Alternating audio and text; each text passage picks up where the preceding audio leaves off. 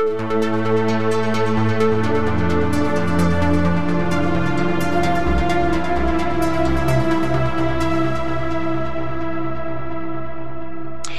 and welcome to the Sensibly Speaking podcast. This is Chris Shelton, the critical thinker at large, coming at you on iTunes, Google Play, Stitcher, and with video here on YouTube. This week, I welcome special guest Dave Warnock. Now, Dave is a former evangelical pastor, not a seminary graduate, but we'll get into the specifics of how he became a pastor and how he is. His journey is very interesting, very unique. And in February of this year, Dave was diagnosed with ALS, and that is a terminal illness. And he has had some pretty interesting experiences since that happened. And he has been going around and talking on various shows and media and making some things known that he feels are important. And I want to support him in that because he and I have actually a lot in common. I am a former Scientologist, second generation cult member, I guess you could say. I have been doing a lot of work on my channel to expose abusive practices within religious and non-religious groups, these groups that we call destructive cults. And Dave has his own similar experiences with some of that. I have been shunned and disconnected, so has he. And we're going to talk about some of that. But mostly I want to talk about the impact that this diagnosis has had on him and his life and his faith. And how he has been treated and dealt with by those around him who have deep religious beliefs versus those around him who do not. And the contrast is quite interesting and, frankly, disappointing and a little shocking in some cases. So that all being the intro here, Dave, welcome to my show. Well, thank you, Chris. Good to be here. Yes, thank you for taking the time, and thank you for doing what you're doing. Sure. I have never spoken with anybody this directly who has had a terminal illness. I have certainly had friends in my life who have had cancer and gotten treated for it and have beaten it, and some who didn't. But it was always a little, uncertain as to what was going to happen. And in your case, we unfortunately are faced with an illness that, if I have this correctly, we do not have a cure for at this time. That is correct. A doctor friend of mine told me when I got this diagnosis that it's the diagnosis that stops doctors in their tracks. Because even with cancer, as widespread as it is, there are different levels, different kinds. Some are more treatable than others. You go into remission. There are drugs, but ALS, there's stuff on the horizon that there's certainly some work being done for some stem cell treatments and several drugs that are in clinical trials and things like that. But nothing, even those are considered drugs that will help you manage it, much like HIV. They don't cure it, but they help you live with it. And so there's hope on the horizon. But even best guesses on that are they're 2 or 3 years away.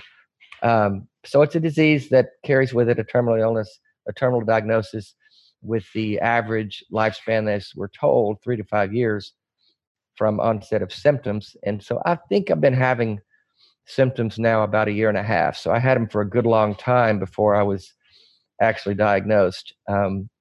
It's the kind of thing where you don't really pay attention to small things that aren't working like they used to. It's not like you get a sharp pain in your side and you rush to the doctor.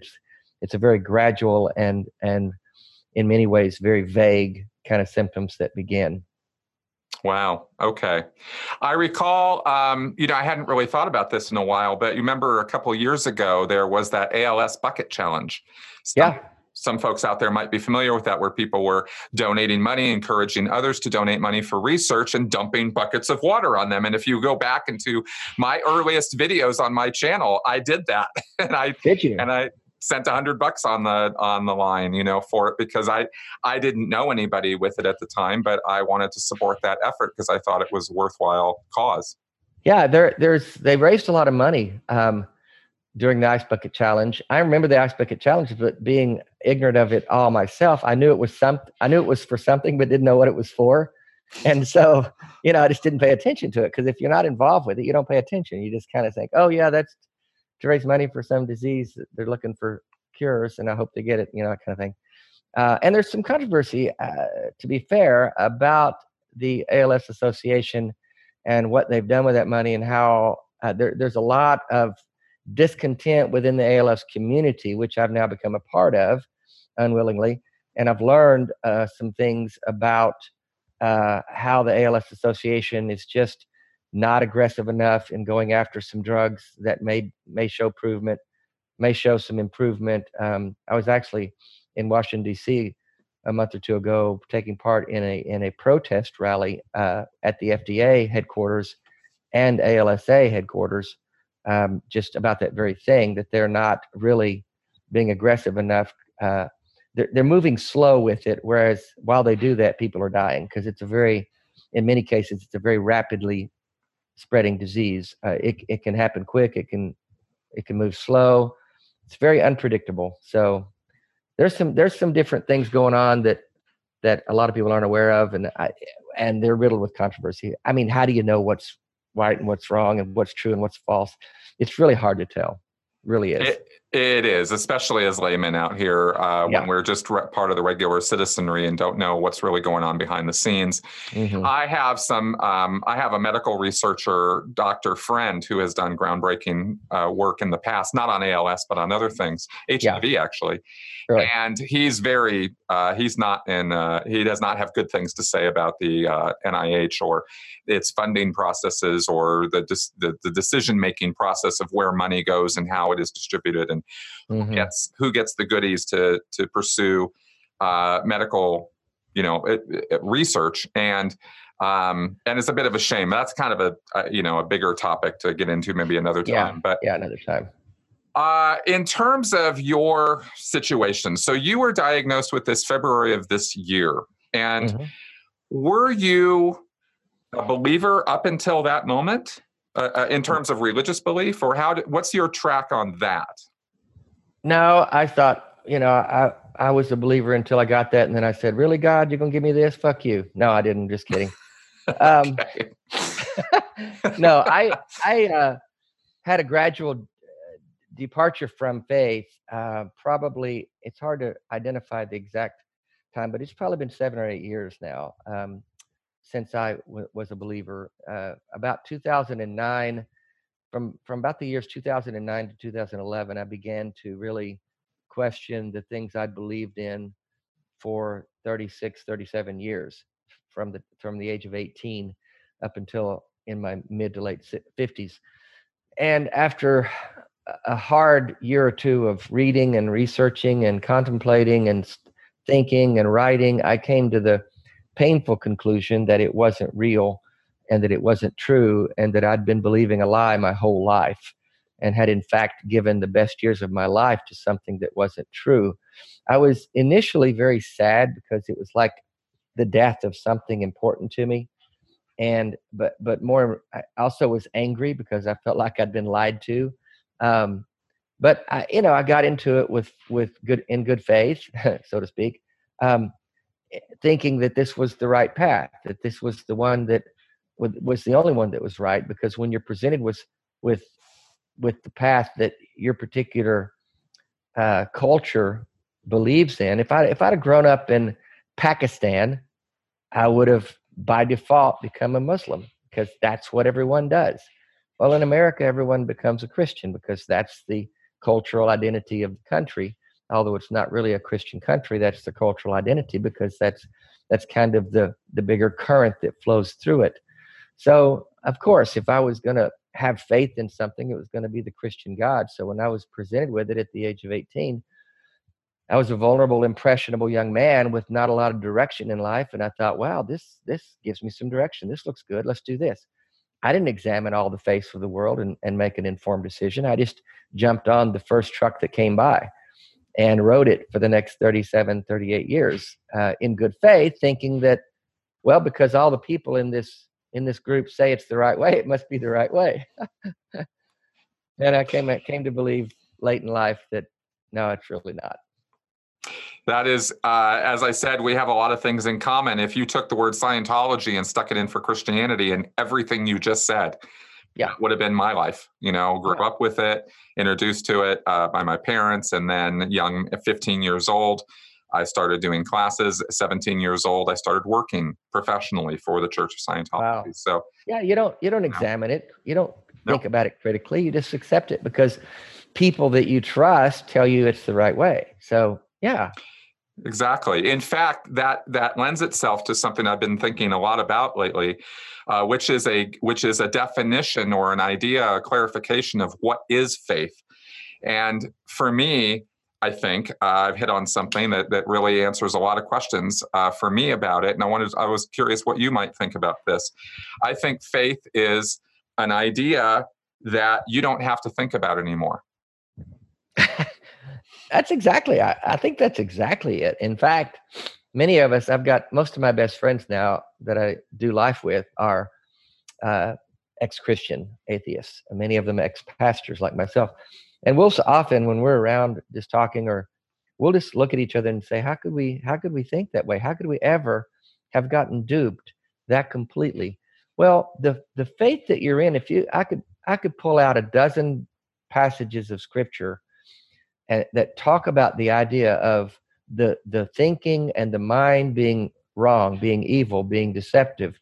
And you have to just come as a little child and put your faith in the higher thing, and don't think too hard about it, because the devil is in the details. And if you think too hard and if you examine too closely, you'll get confused. We don't want you confused. So let's just turn that nasty little mind off and let's just believe, because after all, it's all by faith. And so, yeah, of course, you don't examine and you don't critically think, because critical thinking is the enemy. Exactly. And I, of course, identifying as a critical thinker and having found critical thinking, really for the first time in my 40s.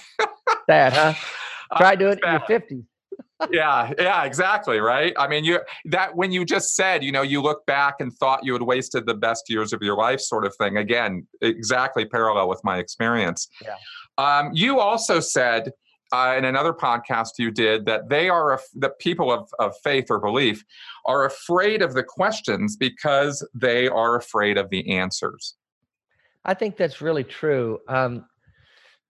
I've got a lot of family members that still identify as evangelical Christians, and some friends that I call holdover friends that haven't abandoned me.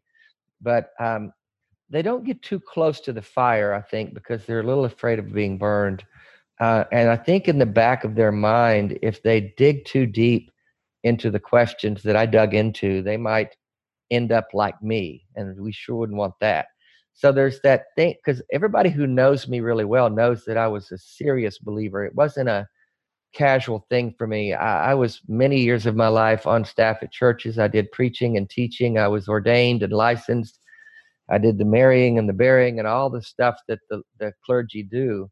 But I was serious about my faith. It was a life for me. It wasn't just something I did on Sunday and went to just to pacify someone else.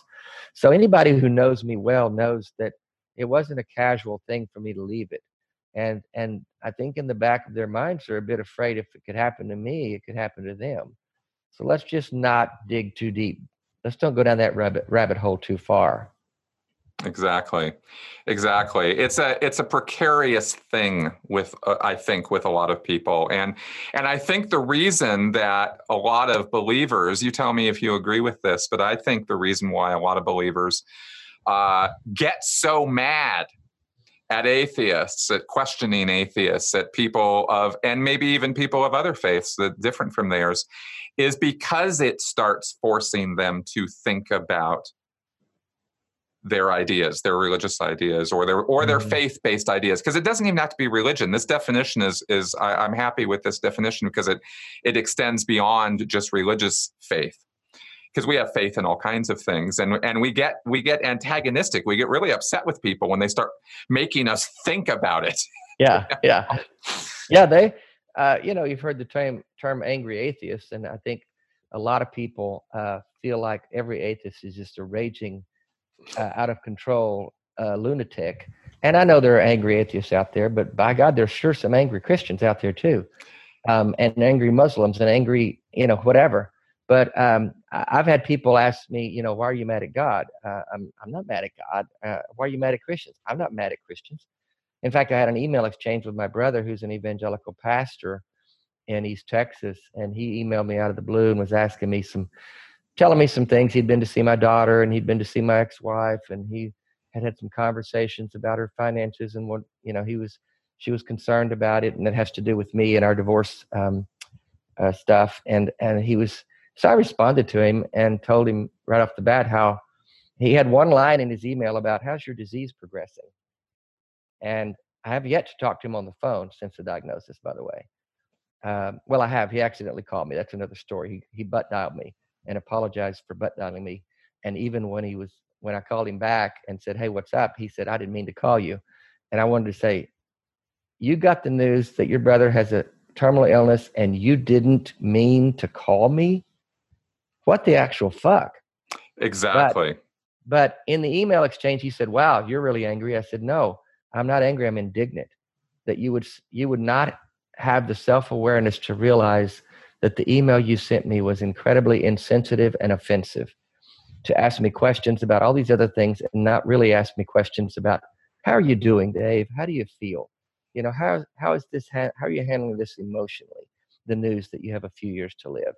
No concern for that whatsoever, because they don't know what to do with death.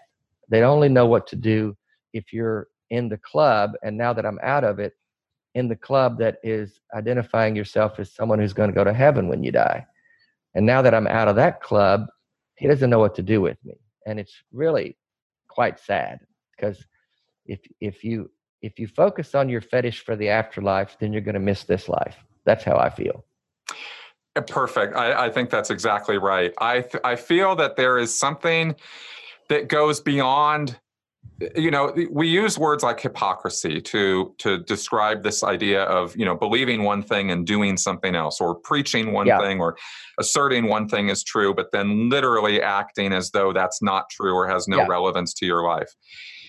And it almost feels like it's such a level of hypocrisy. We need another word for how deep that goes, because it's so bizarre that you have a group of people, evangelicals, these heavy believer types who cannot seem to connect certain dots, like compassion,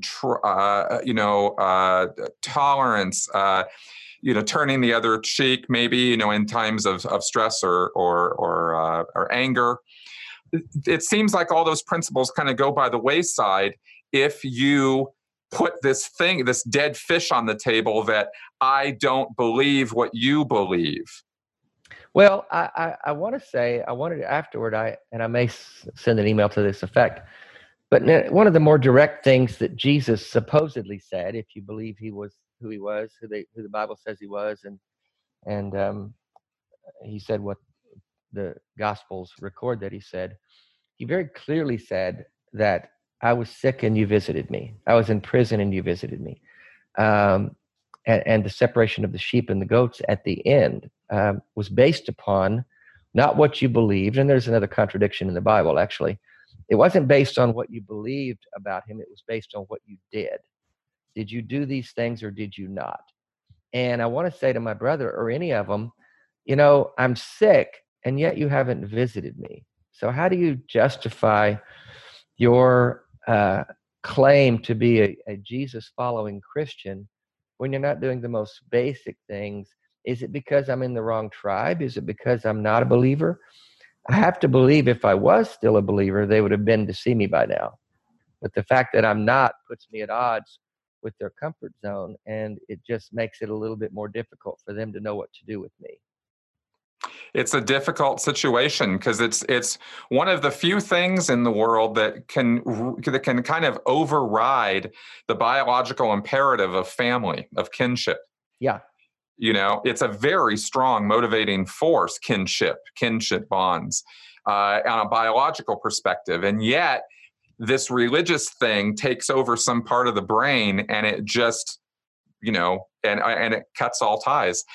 What did happen? You mentioned your ex-wife and daughters, your brother here. What are you estranged from all of them at this point, or what happened? It's a mixed bag. Back when I left faith, it's funny you mentioned about the one thing that can cut the blood ties. There are other things that I know people have become estranged about in life. It happens, but within the religion, when people shun based on a religious ideology or conviction, all they have to do is go straight to the words of Jesus once again. A lot of people have said, I'm not religious, I just love Jesus. Well, if you really look at some of the things he said, he was kind of shitty at times. And so he says at one point, anyone who comes to follow me must be willing to leave fathers. And no, he says it like this: I didn't come to bring peace, I came to bring a sword, cutting aside between fathers and mothers, daughters and fathers, and mothers and sons and brothers, and basically saying, I will cut your family apart based on who believes in me and who doesn't. And he's endorsing that. He's saying, I'm way more important than any of your family members. And if you love them more than me, you're not worthy to follow me. What a dick. Let's just call it what it is. Exactly. And so they've done that. That's destructive cult leader talk is what that is. It is. And all they have to do is follow the words of Jesus. And so my daughters took that literally, because they were in a church that practiced that. They practiced shunning as an effective way of bringing repentance to people who've sinned. And so they did that as a practice when I left the faith, and did that for years. Still to this day, we're estranged. It's not a classic shunning thing, because that would be no contact whatsoever. So there is minimal contact, but it's definitely an estranged relationship, if you can even call it a relationship at all. Now that's not true of, like, my mom is not that way, and she's a fervent believer. She loves Jesus with her whole heart. My sister is a Christian, and they'll call me. If I call them, they'll answer. They'll call me. So it's a mixed bag. It's like all of Christianity. You kind of believe what you want to believe, and you kind of pick and choose the parts of the Bible you want to follow. That's the way it's always been. Yeah, pretty much. And as we were talking before, it's a spectrum. There's no broad brush here. There's no painting with this, like, all Christians are bad, all Christianity is bad. That's not what we're saying. If you're hearing that in our words, your biases are getting in the way, because that's not what we're saying. Not at all. And I think that's true of humans. That's the bottom line. Is we're all humans, and there are nice humans, there are nice atheists, and there are mean atheists. There are nice Christians, and there are mean Christians. There are nice humanists, there are mean humanists. There are nice Muslims, there are mean Muslims. It's just human. We're all human, and we're doing. I'll say this: I think most everybody is doing the best they can, and I like what Maya Angelou said: "Do the best you can until you know better, and then do better." And that's kind of what I'm doing. I did the best I could as a Christian. I realized, whoops, wait a minute, that was wrong. Now I'm trying to do better, and I have no problem saying that I'm a much more moral person now as an atheist than I was as a Christian. I totally get that. I totally get that view. Yeah. Okay. So you've had to deal with something now since February that a lot of people kind of get to put off, not think about too much, push away in the closet, maybe have nightmares or dark thoughts about it in the wee hours, which is our impending mortality. Yeah. This is certainly a challenge for me, because having lost my faith, and I'm not trying to make this all about myself, I'm just trying to offer a compare and contrast here. Sure. When I lost Scientology, when I lost my faith in Scientology, I lost a belief in myself as an immortal spiritual being. Mm-hmm. And so that meant that I lost my eternity, my immortality, as my eternity, as they call it in Scientology. And I had to face the fact that once this body is dead, that could be it. There might not be anything more to my existence. And I have yet to this day to actually honestly get over that. Oh, wow. That's tough, man. It is. It is a tough one. It's something that I do lay awake at night thinking about from time to time. It's not an obsession, but it is a concern. Yeah. And having pursued science now for the last 6 years and gone to the very edges of what we know about neurology and biology and psychology, I know that we just don't have the answers that people are looking for. And that's one big reason why faith and religion are still thriving alternatives. Oh yeah, I think it's why they were created. I've been thinking about converting to the brand that promises the 700 virgins at the end. I'm thinking more and more that sounds good. Is it too late to sign up for that? I don't know what the restrictions are. If there's a waiting period, I don't know. But no, I didn't have any. It wasn't hard for me to let go of the idea of eternity. Um, because I'm such a lover of life and I want to seize the moments that life has. So the idea of this being all there is, to me, just isn't that horrible. I think this is enough. I mean, how greedy can we be, to get to live the lives that I mean, we could have been born in the Middle Ages when, you a lifespan of 30 and every minute was hard. I mean, come on, we got it pretty good here. That is true. That is so, and plagues, any plague could come through and wipe out your whole village in a week. I mean, come on. Oh man. Well, I rue the idea of being born before there was toilet paper. Yeah, I was going to say that. That was a little raw, but I was thinking, you go out in the woods and take a dump. Right. I mean, and now we've got bidets. Have you discovered bidets? That's a thing we all need. Anyway, no, that's the whole thing. Eternity as a concept is kind of weird to begin with. Either way, eternity in hell, that's weird. Eternity in heaven, what are you going to do for 100,000 years and then you've just finished your first morning? That's right. That's just I can't wrap my head around that to begin with. I can wrap my head around this being all there is, and what that then forces us to do is look at how we're doing this. How are we living this?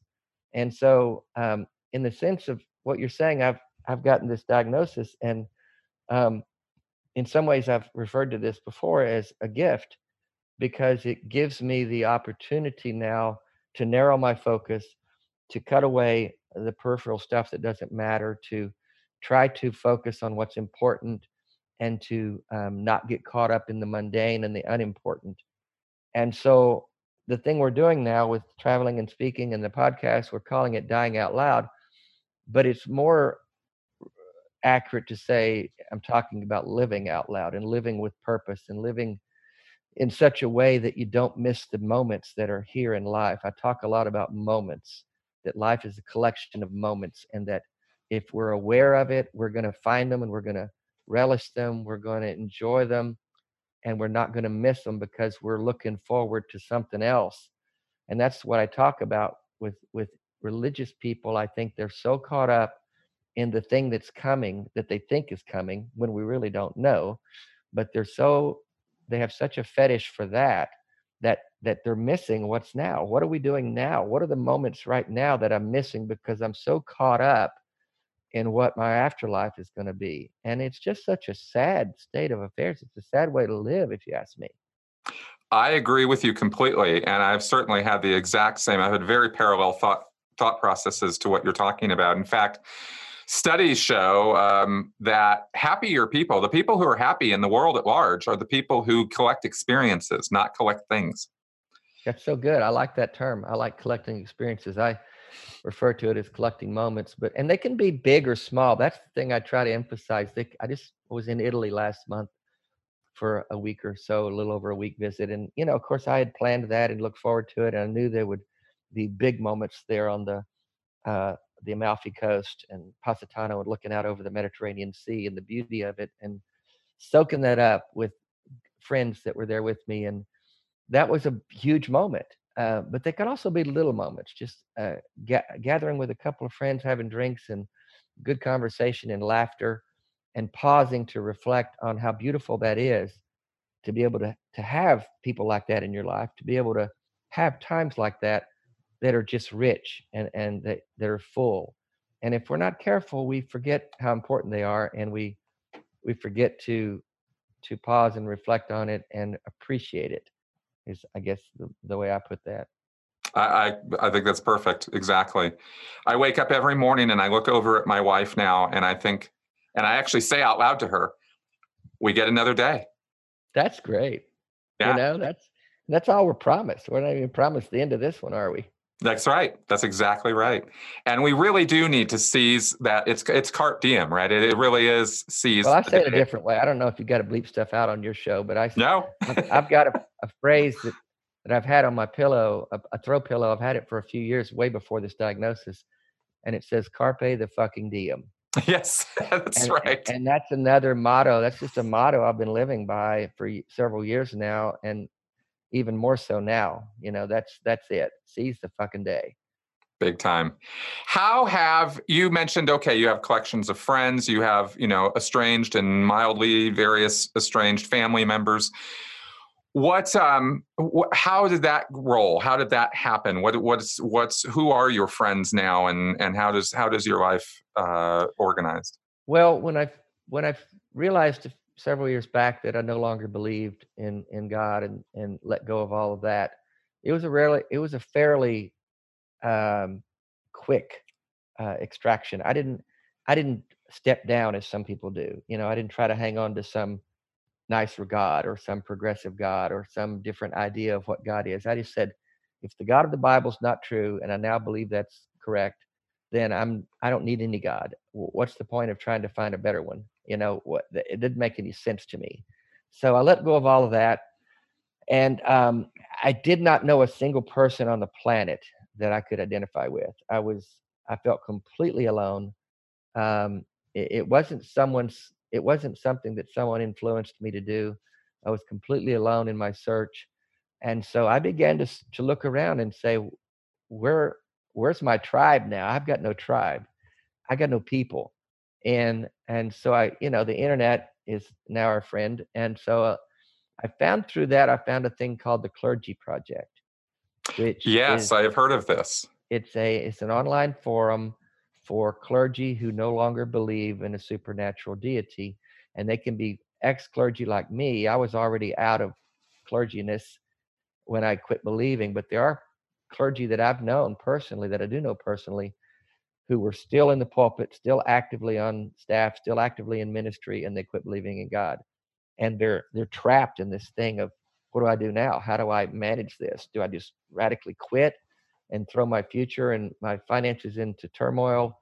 So all of that to say, I found that community, started talking to a couple of people on there, and then found communities they were a part of. The family that I live with now, Cass Midgley, he has a podcast called Everyone's Agnostic, and I met him through the Clergy Project. He's a former pastor as well, and we found out that we lived 30 minutes apart from each other, so we started hanging out, and we started gathering people around us that had experienced similar things, people that would either find his podcast or that we would meet in other ways. And we formed this community there in Nashville. There's about 50 people in it that are all ex-Christian atheists. Some would identify more as an agnostic or humanist. Some people still don't like the word atheist, but I'm trying to do my part to clean it up. It's not a bad word. No, it's not. And so we meet monthly. We have a meetup every month, and we get together and we hang out. Sometimes we'll all hang out and do things. And they've become my best friends, the guys and the women in that group. And then through the podcast, we've got an online community. You may have one through your podcast, a Facebook group that kind of coalesces around it. And they become a community that you can identify with and receive support and encouragement from. So it was just a gradual process of building a new community. Most people that I realize when they come out of faith, the thing they miss the most about church is the community. They don't miss the dogma. They don't miss the rules and regulation. They don't miss the guilt and the shame. They miss the community. And so I think it's important for us in the secular community to do everything we can to try to build community and try to help people find it. I agree completely. In fact, one of the first things I hooked up with here in Denver was the Secular Hub, which is a community of secular people. So yeah, You guys have a meeting there and stuff? I just got back from Minneapolis. I spoke at a it's a humanist Unitarian church. They've got a huge, great facility right there in downtown Minneapolis, and they're just secular humanists who meet together and have a church, essentially, for lack of a better term. Yep. I was in Minnesota for a little while. I think I know the group you're talking about. Oh, okay, great people. Yeah. Yeah, oh, yeah, absolutely. And the very first thing I did when I came to Denver was go online, meet up. Okay, secular, let's go, And there is community out there. Do you think that there is some irony in the, or again, hypocrisy, perhaps? I don't know. In the idea of the evangelical, religious believers who are supposed to be all about charity and love and compassion, doing the shunning bit with people like us? Well, they would couch it in different terms. They're always careful to use phrases like tough love and boundaries, things like that. So they would tell you, well, this is me loving you. This Right. is like they would, yeah, they Right. they would, but they would use it like, if you had a drug addict son or a brother and he just kept coming around borrowing money, couldn't get his life together, was strung out all the time on the streets, you would say, I can't keep donating to that destructive lifestyle. I've got to put him at arm's length. I've got to shun. I've got to cut off so that he will come to the end of himself. You ever heard that term? So that's how you come to the end of yourself, so that you look for help. That's a new phrase for me, but I'm totally familiar with the concept. Yeah. So that's kind of the ideology behind the shunning, that you're running from God, you're mad at God, you're in rebellion against God, you're like the prodigal son, and you're going to have to get out there and be rooting around with the hogs, broke and poor, before you'll realize the error of your ways and come crawling back in repentance to the faithful fold. And so that's the idea, I think, behind shunning and disfellowshipping someone. So they would view it as love. It's like this really sincere, hard, tough love that we're doing the best for you. It may not feel like it right now, but trust me, in the end, you're going to see that this was the best way to handle you. Right. That's how I think they view it. That it's the exact same thing with disconnection in Scientology. Word for word. Yeah. They would say they're trying to get your ethics in. So that's the same thing. Yeah, same thing though. Yeah. So, okay. So now you're looking into the future. It's an uncertain future. Yeah. But it's not, you're not going anywhere tomorrow. How are you keeping going? And, are you working still? What's your life like? Well, I retired. What I did when I first got the diagnosis, I'd been working in the insurance business for 10 years and had a nice career and was making good money and living really my best life ever. On my own terms. I've been divorced a couple of years and chose that myself because I needed to reboot life and get things where I could live authentic and honestly. And so I was doing that, and then I got the diagnosis, and I, based on the prognosis, you have to make some decisions about prioritizing. And honestly, the work I did was becoming more difficult with the symptoms in my hands and arms, making little simple things hard to do now.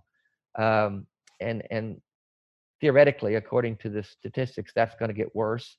We don't know how fast it'll go or where it'll go next in my body. But I had to decide, do I want to spend the last 2 or 3 years until I can't do anything anymore just working to make money for what? Why am I doing this? So I retired. I just said, you know what, I'm going to shut this down.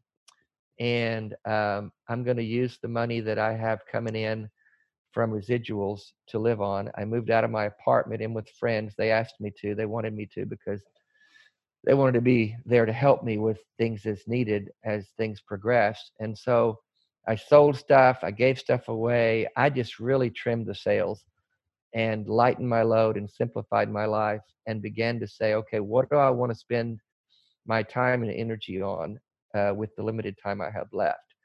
So I want to travel. I want to see places I haven't been to, as long as I can do that. Now, when it comes time I can't do that, then I got to scale that back. I want to spend time with friends and people I love and care for, and make the most of every day and seize the day and not be caught up in just living life and in the treadmill. And so that's what my focus has been and remains to this day. I'm still fairly functional. I just have compromised use of my hands and arms and limited strength in those extremities. My legs are still good. My mouth is still good. Um, those are the other areas it goes to, and then it affects your diaphragm, and you can't breathe, and that's how you die. So I'm just focused on living the best moments, the most moments I can, as long as I can, and then I'm trying to balance between uh, the focus being living or staying alive. And it's a big difference because there are efforts that I know some people make toward looking for treatments, traveling here, going there, doing this, doing that, to try to extend some things, to try to make some things better. And there's different ideas out there on what's working and what's not, and what's available and what's not, and the links you can go to. I know people personally who've spent thousands of dollars going to different countries and getting treatments. Some are effective, and some aren't. And so I have to decide how much time and energy do I want to spend on that effort as opposed to the time and energy I spend on simply living. Spending time with friends, traveling to a place, doing some things that I can do now while I can do them, because there's going to come a time when I can't do them. And then the other side of that, the other part of all of that, is that as things progress and when it gets to a place, how long do I let it go, before it gets to a place where I'm looking in the mirror saying, wait a minute, there's not enough good in these days that I'm living to justify me staying alive. And so I need to then take steps to end things on my own terms, rather than letting it get to the bitter end where you're just a shell of a person laying in a bed waiting to die, which is a horrible way. And again, that speaks to all kinds of issues we have in this country with death with dignity, and where it's illegal, and even the states where it's legal in is such a restrictive thing that they do that it's almost useless in many cases. So there's a lot Wow. of that I'm looking into, but that's down the road. I'm not in a hurry to dig too deep into that, because I think it's not progressing fast, and that's good in my case. Um, and so I do have good functionality and good quality of life for the foreseeable year or two. I think I'm just guessing. I don't know.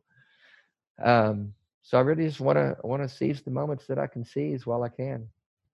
I think that's wonderful. There are so many obvious moral lessons and life lessons here for people, and we need to be reminded of them. I don't want to beat people over the head with all of this. I mean, it's pretty obvious that life is important and it is a limited thing. In a way, we are all dying.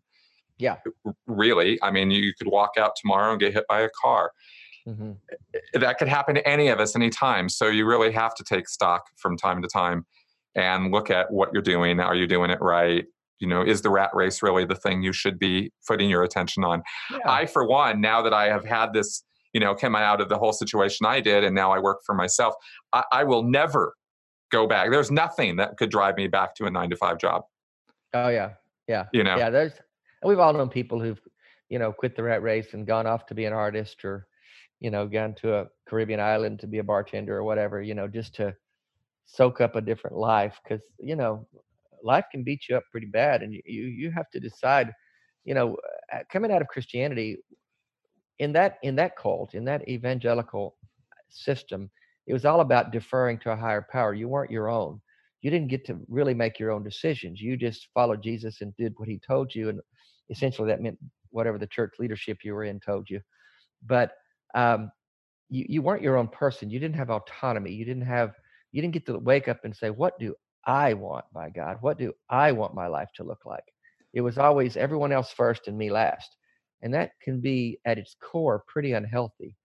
And so what we've learned as we come out of that as a humanist, is that no, I do get to do what I want, as long as I'm not selfish and being an asshole, as long as I'm being kind to other people and considerate of their needs, and but what do I want? It's my life. And I several years ago when I rebooted, I said I'm tired of letting other people write my story. And I'm going to take the pen back and write it myself. Thank you very much. I can write my own story. And I think we all deserve to do that. I could not have put it better. The only thing I could add to that is, or the only thought that occurs to me here is, wouldn't that be what God wants? You would think, if he was any kind of a nice guy at all. Right? I mean, if he's going to give us free will, why Well, that's a why whole be other punished? subject. We could talk 5 hours on that one, Chris. I tell you, man. But really, I mean, why would anybody think that you should be punished or have to exert tough love over you because you are exerting literally the one freedom that God gave you, which is freedom of will, freedom of to choose how you want to live your life. I can't imagine wanting anything less for my kids. Right? Me too. Any advice? I mean, obviously we've talked about a few things here that definitely fit that bill, but in the experiences you've had since February, in your life since leaving faith, and in your whole life as a pastor even, what are your, what are the things you want people to kind of get from you? Well, two of my favorite words are kindness and curiosity. I heard it said, whenever possible, be kind. And it's always possible.